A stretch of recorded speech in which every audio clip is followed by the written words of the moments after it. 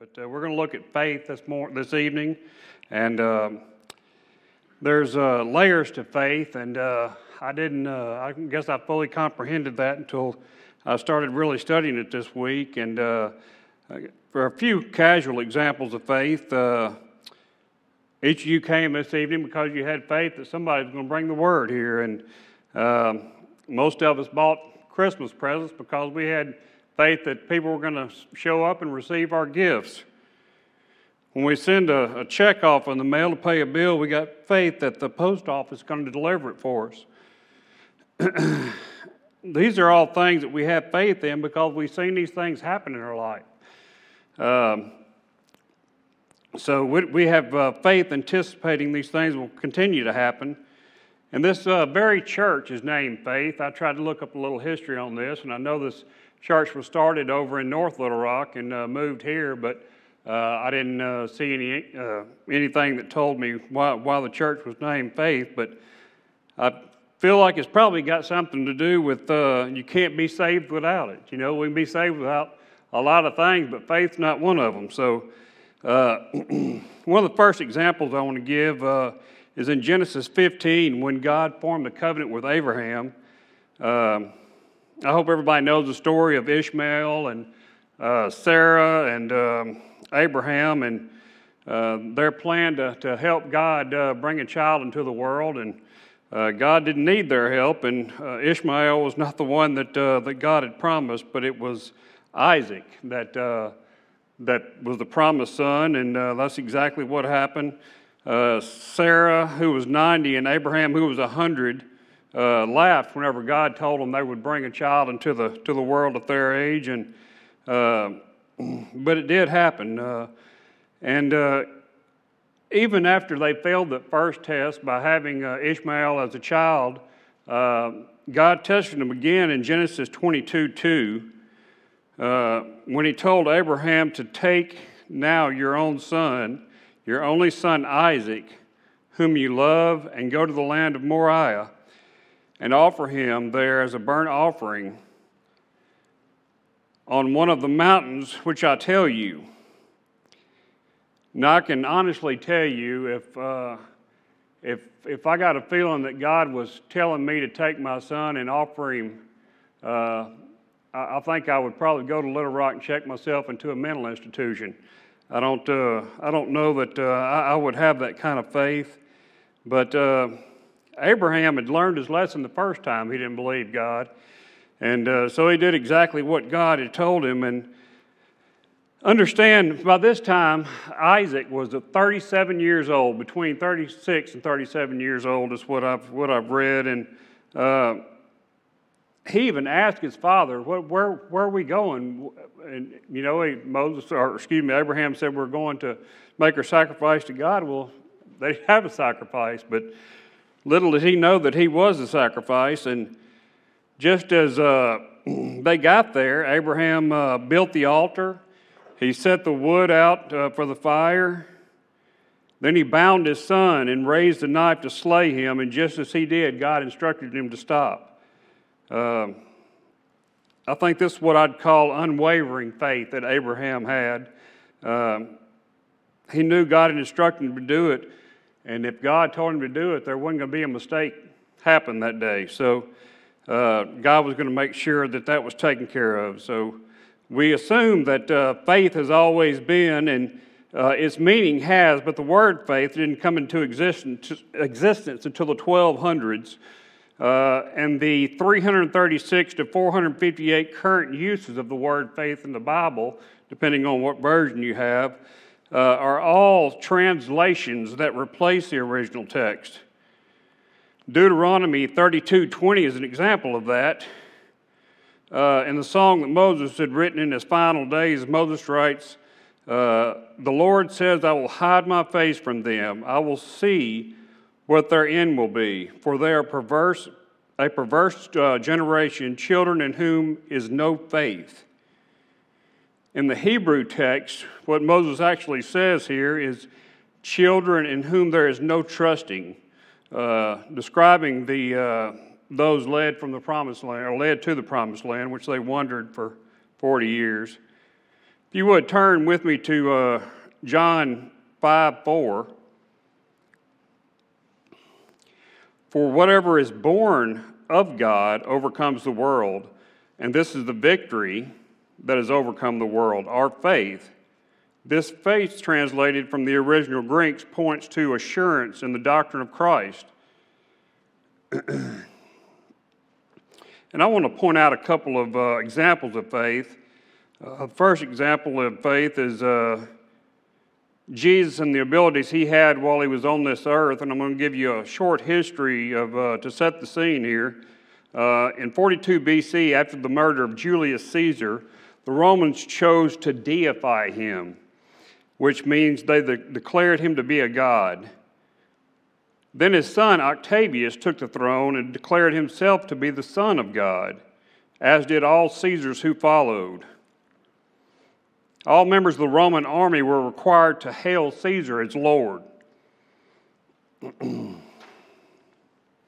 A centurion commander, which was a commander over 100 men, was paid about 15 times the normal salary of a soldier, and they were not permitted to marry while they were in the service, and their life was filled with continual conflict. There are a few verses that mention centurion's faith in Christ. And I want you to understand, whenever I say this, that the faith in Jesus would be direct opposition to Caesar. And opposition to Caesar not only would do away with their wages, but it could do away with their very lives. And I want you to also realize these centurions in no way attempted to hide their faith in Christ. They didn't hide it at all. If you'll turn with me to Matthew 8, 5 through 10. I want you to realize also that men of power generally aren't humble men. They're usually very proud men and not humble in any way. In Mark 8, 5 through 10, now when Jesus had entered Capernaum, a centurion came to him, pleading with him, saying, Lord, my servant is lying at home, paralyzed, dreadfully tormented. And Jesus said to him, I will come and heal him. The centurion answered and said, Lord, I am not worthy that you should come under my roof, but only speak the word, and my servant will be healed. For I am also a man under authority, having soldiers under me, and I say to this one, go, and he goes, and to another, come, and he comes, and to my servant, do this, and he does it. When Jesus heard it, he marveled and said to those who followed, assuredly, I say to you, I have not found such faith, not even in Israel. Finally, in verse 13, Jesus said to the centurion, go your way, and as you have believed, so let it be done for you. And his servant was healed that same hour. So the centurion obviously had some knowledge of Christ. And he had heard of some words he said and saw some works because they were in the city, protecting the city. And Jesus had already had faith in Jesus by the time he asked to restore his servants. He didn't come in there because he didn't believe. He came in there because he did. And he knew that his servant didn't have to be present for Jesus to heal him. I don't know how he knew that, but he knew that Jesus could heal him without him being present. The second example of faith is based on the things the centurion in charge of Jesus' trial did, as well as crucifixion. He was in charge of his trial and the crucifixion. He was a witness of. In Mark 15, 33 through 34, now when the 6th hour came, there was darkness over the whole land until the 9th hour. In the 9th hour, Jesus cried out with a loud voice, saying, my God, why have you forsaken me? Then in verse 37 through 39, Jesus cried out with a loud voice and breathed his last breath. Then the veil of the temple was torn in two from top to bottom. Matthew 27:51 says, the earth quaked, rocks split apart, and graves were opened. So when the centurion who stood opposite to him saw he cried out this and breathed his last breath, and he said, "Truly, this man was the Son of God." So this statement implies that he had previous knowledge of Jesus. He didn't just see Jesus die there on the cross and understood all that he said here, because in Matthew 26:63 through 64, Jesus is questioned and put under oath by the high priest and says, "Tell us if you are the Christ, the Son of God." Jesus said to him, "It is as you said." And then in 65 and 66, the high priest tore his clothes, saying, "He has spoken blasphemy. What further need we have of witnesses? Look now, you have heard his blasphemy. What do you think?" They answered and said, "He's deserving of death." So this centurion had been witness to this, and he understood exactly who Jesus was whenever Jesus died on the cross. And as I studied this week, I thought a lot about faith, and I began to realize that there's more than one layer to faith. There's saving faith, when you believe in the Son of God, which is the only man to live a perfect life, and that he gave himself as the ultimate sacrifice for sin. That moment that you believe on Jesus for salvation, he supplies you with grace, the Holy Spirit, and the promise of eternity with God the Father. Galatians 2:20 says, "I've been crucified with Christ. It is no longer I who live, but Christ who lives in me. And with the life which I now live in the flesh, I live by faith in the Son of God, who loved me and gave himself for me." Then there's a faithfulness to God's calling, which you're essentially given a blank contract. You're turning over a blank contract whenever you're saved and you believe on Christ, because you don't know how God's going to use you in your life. You really don't. Nobody does. God can lead you to do things that there's no way you could do on your own. And this could be a missionary that might be going to a foreign land to do God's work, or anybody in this church here in Cabot could be led to do anything that God might see fit for him to do. After Paul's salvation in Acts 9 through 19, it says, "So he had received food, he was strengthened. Then Saul spent some days with the disciples in Damascus. Immediately he preached Christ in the synagogues, that he was the Son of God." I've been preaching now for 3 years, and I don't know that I could have went out and preached a message after days with the disciples. And of course, I know that Paul was very well studied in the Old Testament, and he had a lot of knowledge already. There's a faithfulness to the study of God's Word, which we use as an understanding of exactly what God desires of us. A scripture that we all know, 2 Timothy 3:16 and 17, "All scripture is given by inspiration of God and is profitable for doctrine, for reproof, for correction, for instruction in righteousness, that the man of God may be complete, thoroughly equipped for every good work." Each day that we wake up and we get out of our bed and we walk out the door, we have the opportunity to live a life that is faithful and that reflects Christ. James says in James 2:17 through 24, "Faith without works is dead. Show me your faith without your works, and I will show you my faith by my works. You believe there is one God, you do well.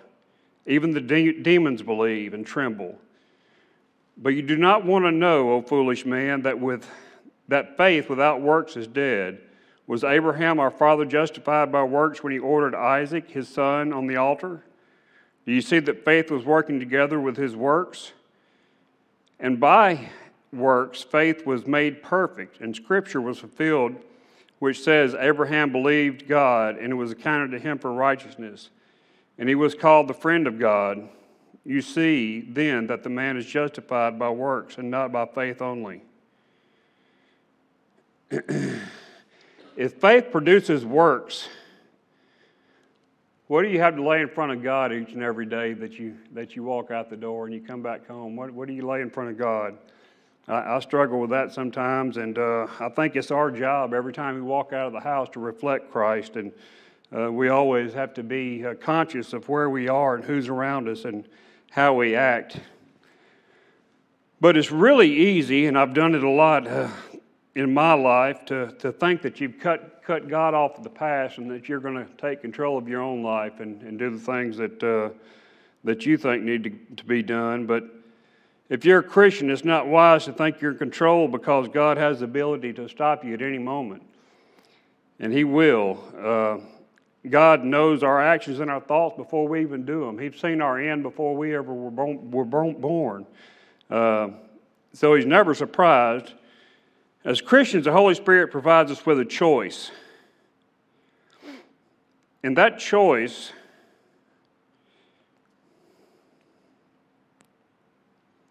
is to do the things, spiritual things, or to do the things, the works of evil. And we know whenever we're provided with that choice that what choice we should make, but our fleshly desires sometimes get in the way of those spiritual choices, and the guilt and regret seems to happen almost immediately after we make the wrong choice. I don't think we fully realize what we've done until we have made the wrong choice.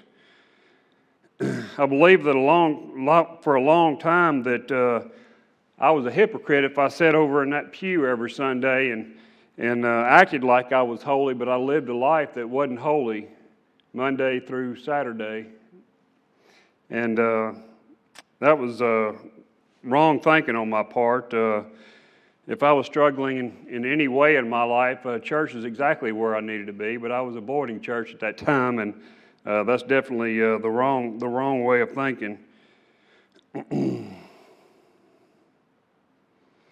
You can't believe in yourself for forgiveness.